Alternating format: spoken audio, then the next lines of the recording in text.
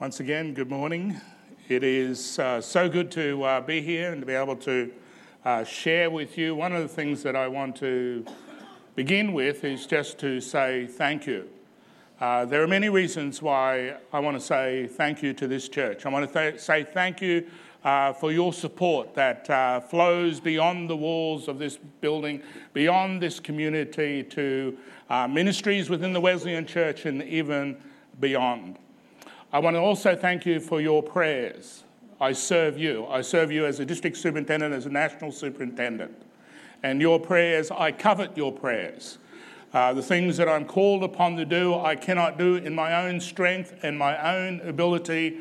I have to depend upon God and the prayers of his people that lift me up and give me wisdom, that enable me to be able to serve him. Over the last little while, I've just come back to a whole lot of AGMs and other things, but I took about 4 months off to do some research and for my doctoral studies. And it's all centred around the multicultural church and bringing people together in social cohesion. What we're seeing in the church, we're seeing quite a few different churches that are breaking through the 100 barrier. We're seeing different ethnic groups that are rising up. We've got Congolese in different places, large influx in Logan of Congolese, Central Africans. We've got a large group up in Townsville with Toowoomba of Congolese. And we've got some of the others, whether it be the Filipino work that's been happening down in New South Wales. And then added to that, we have the Chinese ministry that's even that's been started here. In the last few years, we now have 5 Mandarin-speaking Chinese works across the South Queensland, which I really thank God for. I was talking to one of the pastors from Toowoomba, and he's sharing with me, I want to bring them into membership. He's got about 40 adults. I want to bring them into membership. It's a little bit different because in mainland China, they do not write their names down anywhere that they're a member because there's some dangers involved in that. But these people are excited about their faith. They're passionate about their faith. And so as I think about our church and the changing face of Australia, when I grew up, the church didn't quite look like me. Well, praise God for that. But it was, if you forgive me, it was very white. But God's been doing something. He's been changing the colour. It's become sort of multicoloured church today, and I am quite excited about that. You know, I always wanted to be a missionary, but I knew that I had a hard time learning English, let alone trying to learn another language. And so now I have the opportunity, and you have the opportunity to be a missionary right here in this country, and I think it's exciting. With all the different cultures that God has brought together, now it comes with a whole lot of problems. Because our human nature, we don't get on. We have a hard time getting on with people who are of our own culture, but ever alone trying to get on with people of different cultures. But if ever there's a place where we should be able to get on, it is in the church. It is in the church where we should be able to love one another. This is part of what the message of the gospel is about, and I'm excited about. I was overseas in the middle of that. I was over of my 4 months break. I was overseas in Barbados. I think Rob might have shared some of that with you. And seeing all the people from around the world, and now that we're in 100 countries around the world, is incredibly exciting. I have to confess, I tried to teach the West Indians how to sing "Come On, Aussie, Come On." You know, when the cricket was on, I tried to teach them that. They just couldn't kind of get into it the same way, but I tried. I share these things because I appreciate your prayers. God's at work. He's at work right here in this place, and he's at work across the board, and we want to get on board. We want to be a part of what God is doing. I want to share with you 2 verses today to start with, and it's in Hebrews 12, 1-2. Hebrews 12, 1-2. Therefore, since we are surrounded by such a great cloud of witnesses, let us also lay aside every weight and sin which clings so closely, And let us run with endurance the race that is set before us, looking to Jesus, the founder and perfecter of our faith, who for the joy that is set before him endured the cross, despising the shame, and is seated at the right hand of the throne of God.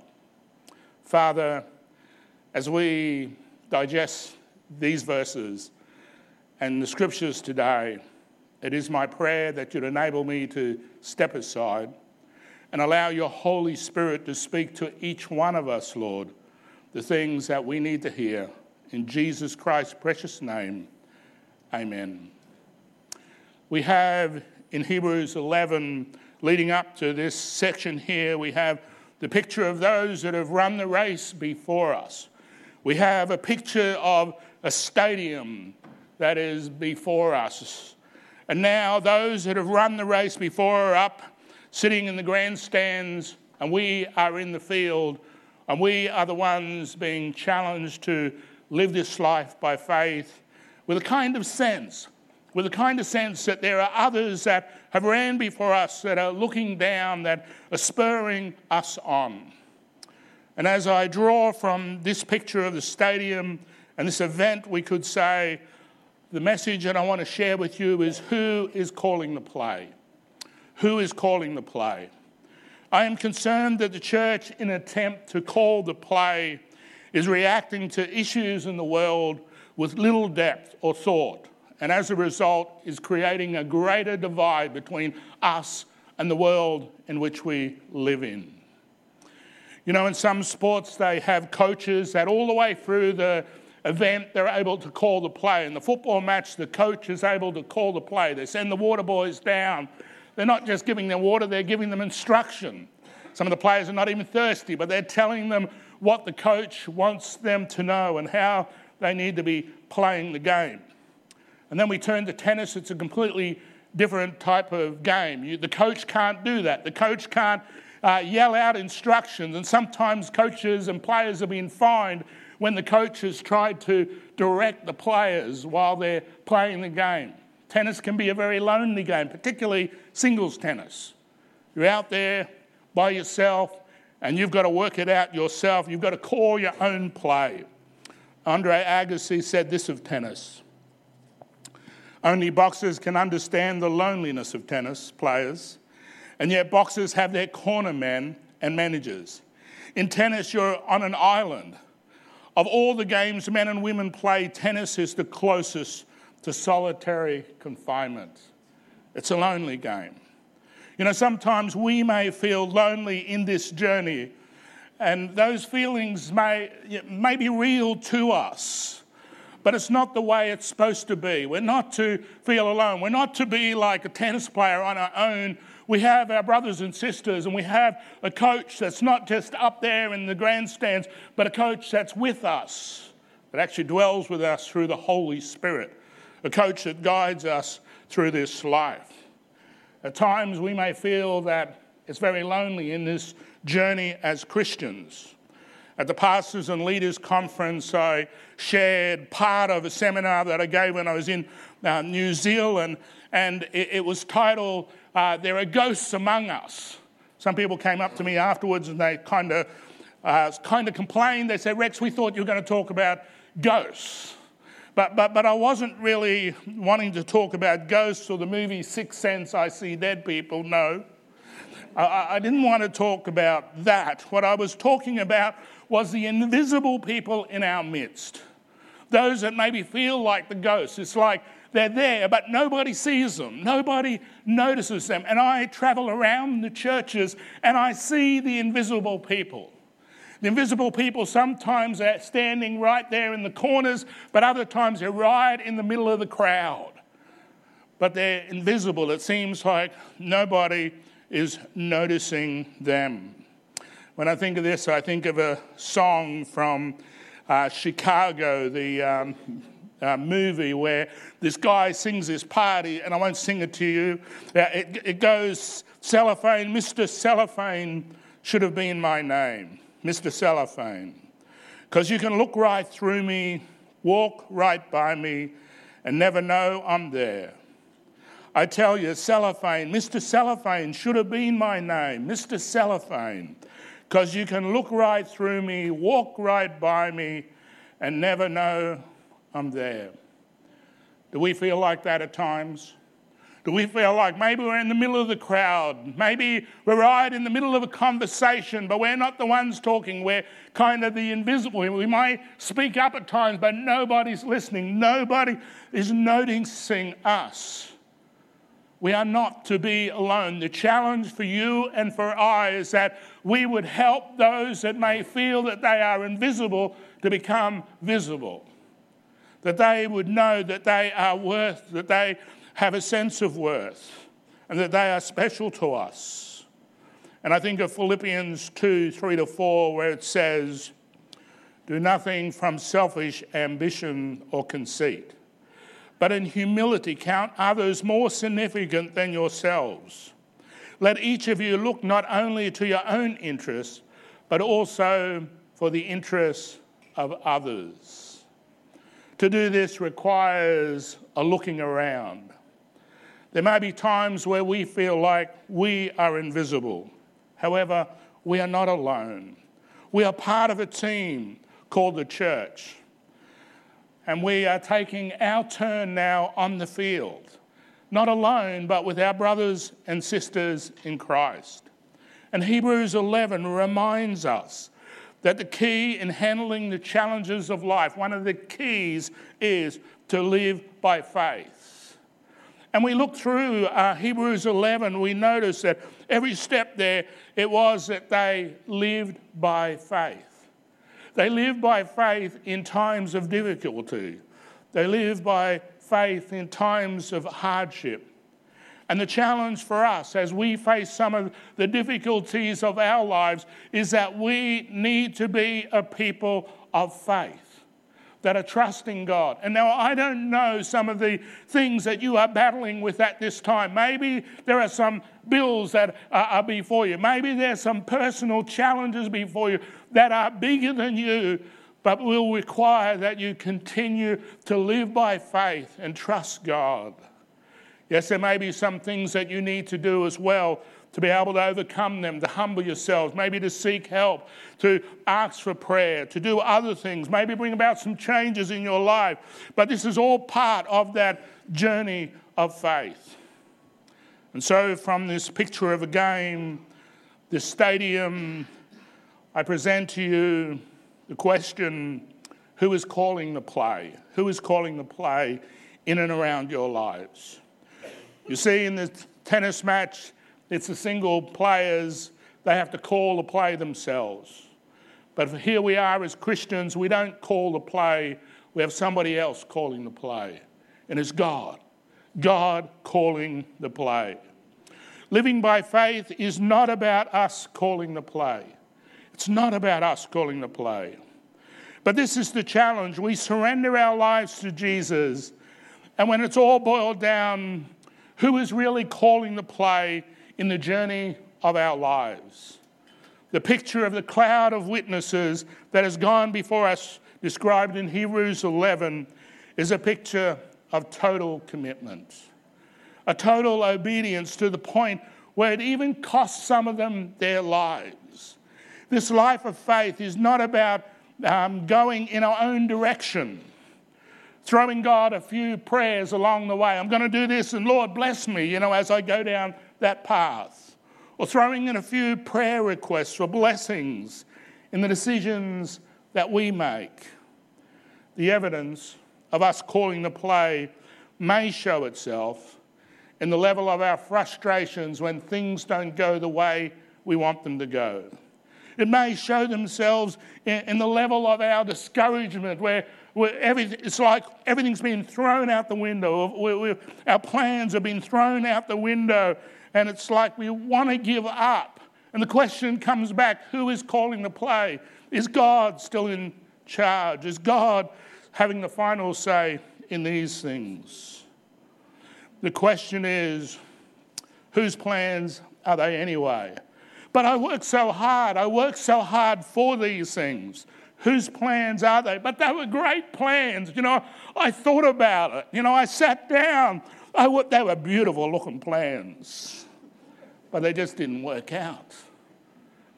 Whose plan was it anyway? Whose plans were they? But they were for the glory of God. Whose plans were they? I prayed about it. Whose plans were they? They were God's plans, we say. But were they really God's plans or our own? In Isaiah 55, 6-11, it says, "Seek the Lord while he may be found. Call upon him while he is near. Let the wicked forsake his way, and the unrighteous man his thoughts. For my thoughts are not your thoughts, neither are my ways your ways, declares the Lord. For as the heavens are higher than the earth, so are my ways higher than your ways, and my thoughts than your thoughts. For as the rain and the snow came down from the heaven and do not return there, but water the earth, making it bring forth and sprout, giving seed to the sower and bread to the eater, so shall my word be that goes out of my mouth. It shall not return to me empty." God will accomplish what he wants to accomplish. And as it says there, "But it shall accomplish that which I purpose, and shall succeed in the things I have sent it." Maybe a slightly different question that we could ask is, whose thoughts are they? Whose thoughts are they? Who is calling the play? As Christians, we need to learn the lesson of Hebrews 11 and remember the sovereignty of God, that he is king, that he is in charge. It is not a sovereignty where we do not have freedom of choice. He has given us freedom of choice. It is not a sovereignty where we cannot mess up God's plan. But the good news is when we do mess up God's plan and when we humbly come back to him, he can turn things around and lead us down a path that will work out in the end for our good. It is not a sovereignty where we cannot mess up God's plan. However, it is a sovereignty that God will have the final say. It is a sovereignty that will achieve God's overarching eternal plans. It is a sovereignty against the backdrop of closed doors and blocked detours. It is a sovereignty that we can experience as we remain faithful in the midst of the trials and the heartaches of life. It is a sovereignty that can glorify God at the most devastating events that we go through. It is a sovereignty that we can hold on to when everything seems to be falling apart. Have you been there? I have. When everything seemed to be falling apart, but being able to hold on to God. I can't see it. I don't know what tomorrow is going to bring. I don't know how you're going to work through this mess, but I'm holding on to you, Lord. I'm holding on to you because I believe in your sovereignty. You will have the final say. In Hebrews 11 and 12, it implies to us to hold on. God is sovereign. He is still in control. And he is with us, even in the darkest moments of our lives. Even when we can't see him, he's still in charge. We could read through the many events in Hebrews 11 of those that suffered for the faith, those that remained faithful. It is a sovereignty of the truth of Romans 8:28. For we know that those who love God,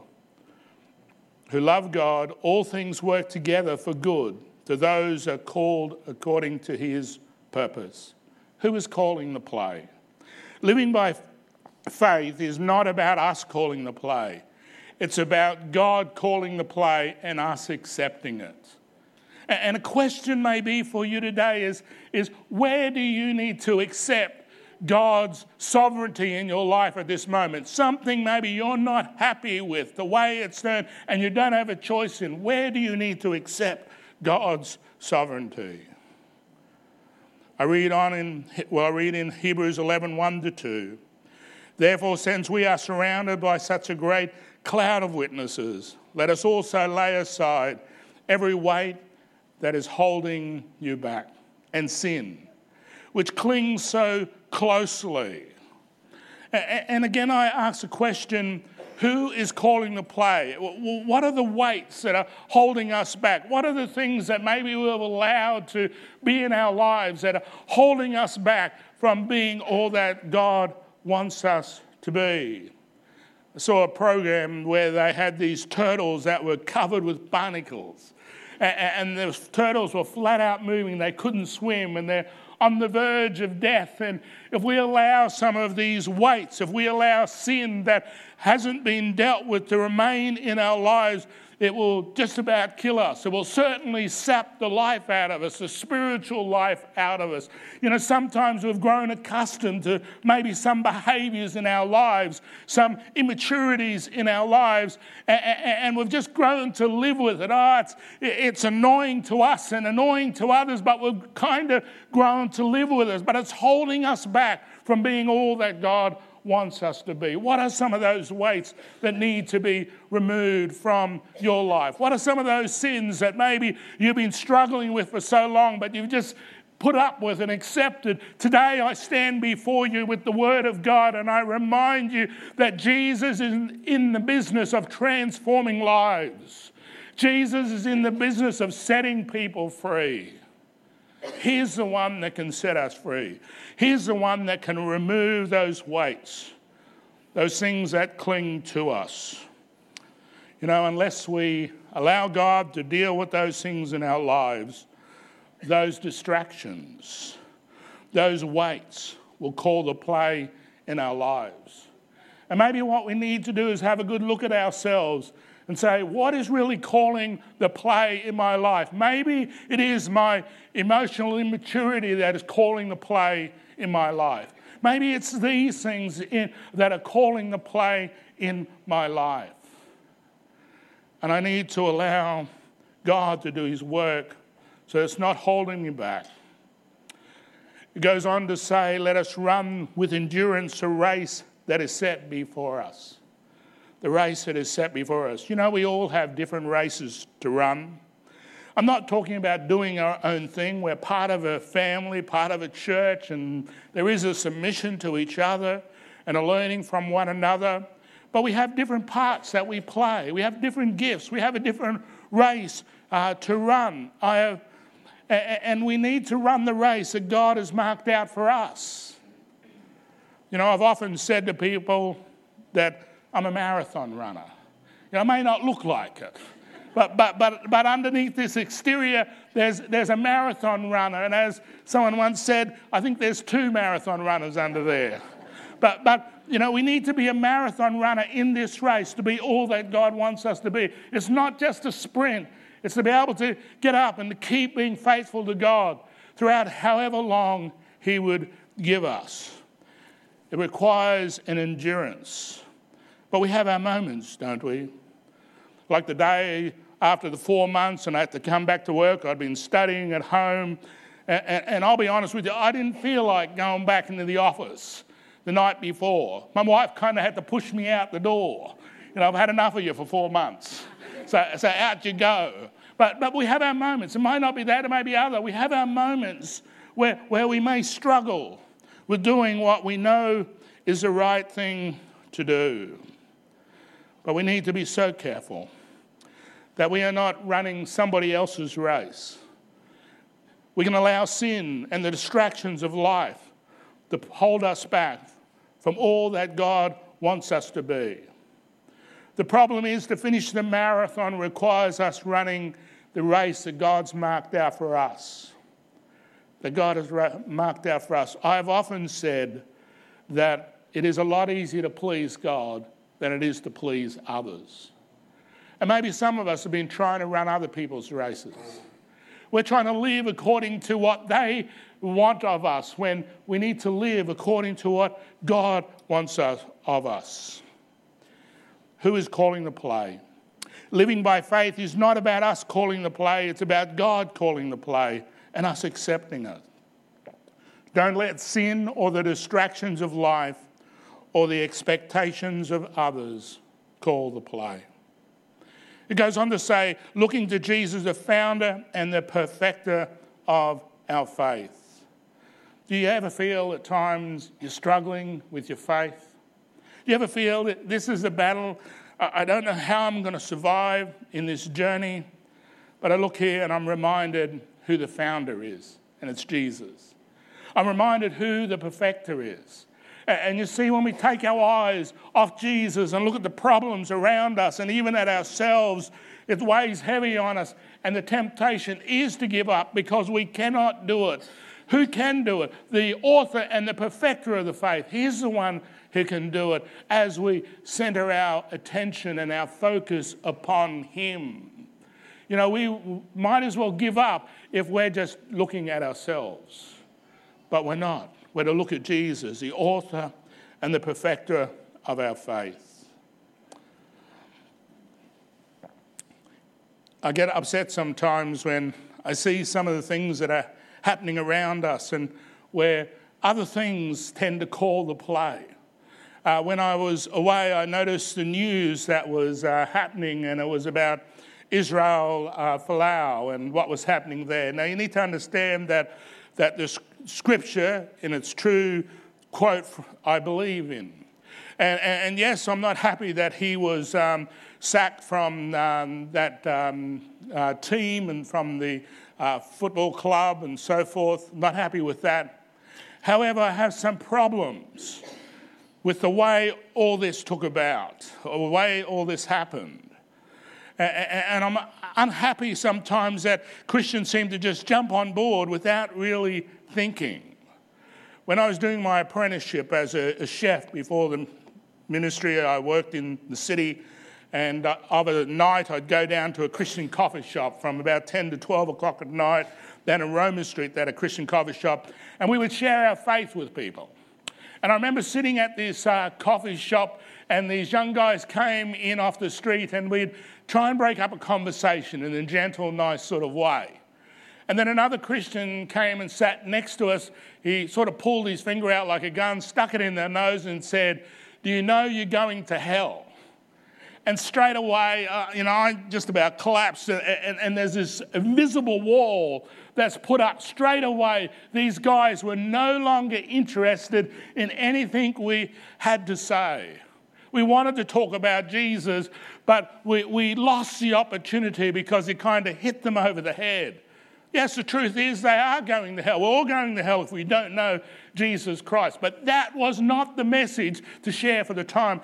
And I look at Jesus, the way he talked to people, the way he wanted to see people turned around. When Zacchaeus was up the tree, he didn't say, "Zacchaeus, you're going to go to hell." He would have had a heart attack, fell out of the tree, and probably might have ended up there. No, he said, "I want to go and have a meal with you at your place." And he went and had a meal with him.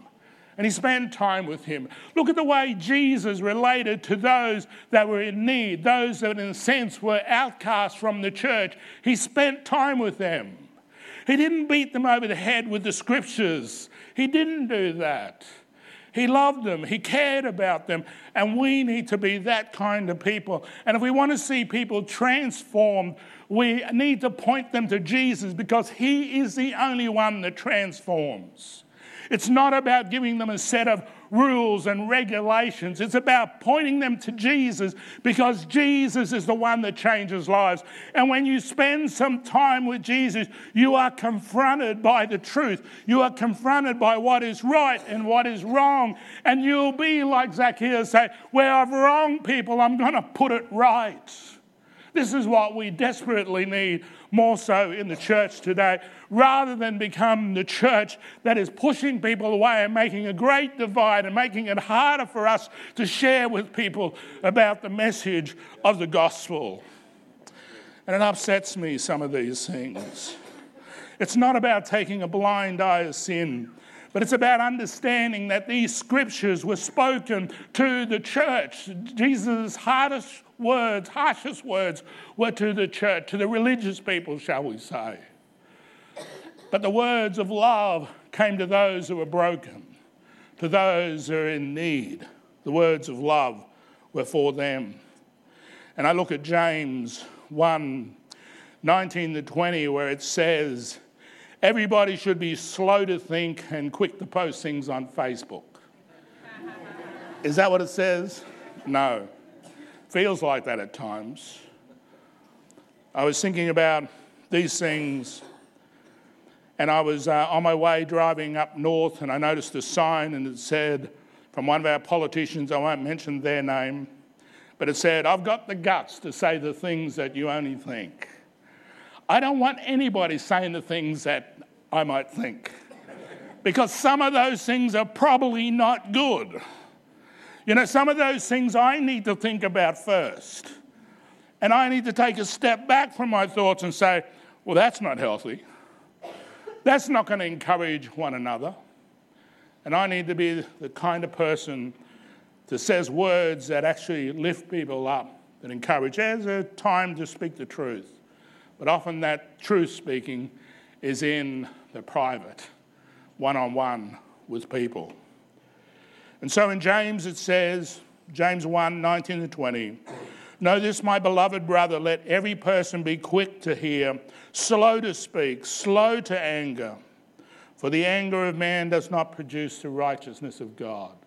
The anger of man does not produce the righteousness of God. You know, sometimes when we're fearful, we respond in a bad way. And sometimes I think the church in its fear responds in a bad way. Our fear of losing our rights, and we respond in a bad way. I was playing basketball many years ago in Dandenong before I swallowed the basketball. But I was playing, and my team was up the other end and too lazy to walk back if I was down where the other team was. And we were winning, and the team was worried. They were a bit frightened, and I could hear them. They're talking to one another. They didn't notice I was right next to them. And they're saying, well, you block that guy, you block there, you stand there, and if you get the ball, you pass it to here. And I'm listening to this, and I said, and then you pass it to me. And they kind of, at that point, had a bit of a heart attack. And I was thinking sometimes what they were doing, they were playing what we call zone defense. You know, they just hang around the key and try and stop the other team from getting in. And I think sometimes the church is playing zone defense. Let's just protect ourselves. Let's build a little ivory tower here. The world's attacking us. Oh no, let's grab together. Let's defend ourselves from the world. We're not here to play zone defense. We're here to be offensive. And I don't mean being offensive in the sense of, sometimes I think people think it's that way. No, it's not to be offensive, but it's to be offense, to be out there. And we have a glorious message. The glorious message of the gospel is not about defense. It's about going out there with the love of Christ, with the message of Jesus, and being able to share with people that message. It's not taking a back step. It's taking a forward step. And this is the church that we are called to be.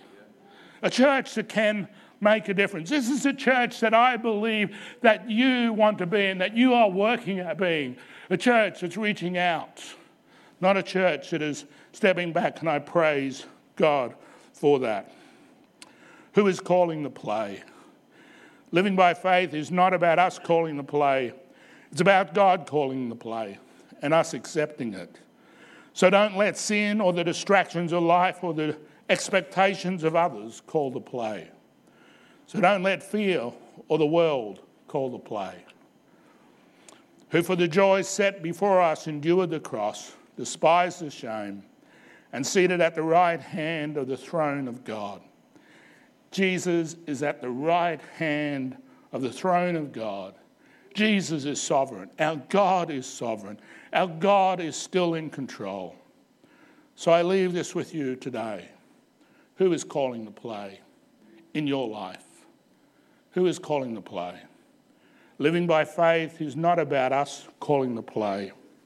It's about God calling the play and us accepting it.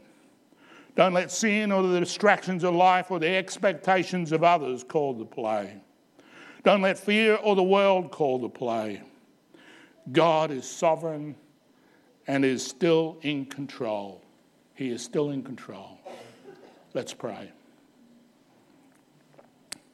Father, I'd ask that you would forgive us, Lord, but we have tried to take control and we've tried to call the play in our lives, Lord. And Father, some of us here need to say to you again, Father, I surrender the control of my life to you, Father. I lay my life before you. You direct as you want to direct, Lord. I give to you those plans and those dreams that I have, and you can change them, Lord. You can redirect, Lord. You can put a stop sign and head me down another path, because it's not about my plans, it's about your plans. And Father, I pray that you would help us, Lord, to trust you, even in the darkest moments of our lives. And I think of my brothers and sisters in Christ, and some are going through some dark moments, some dark times, and they're not too sure about today or even tomorrow. But I pray that you would give them strength, Lord, a strength that enables them to reach out and take a hold again of the sovereignty of God, a God who's in control. I pray that you would strengthen, that you would encourage them, Father. In Jesus Christ's precious name, amen.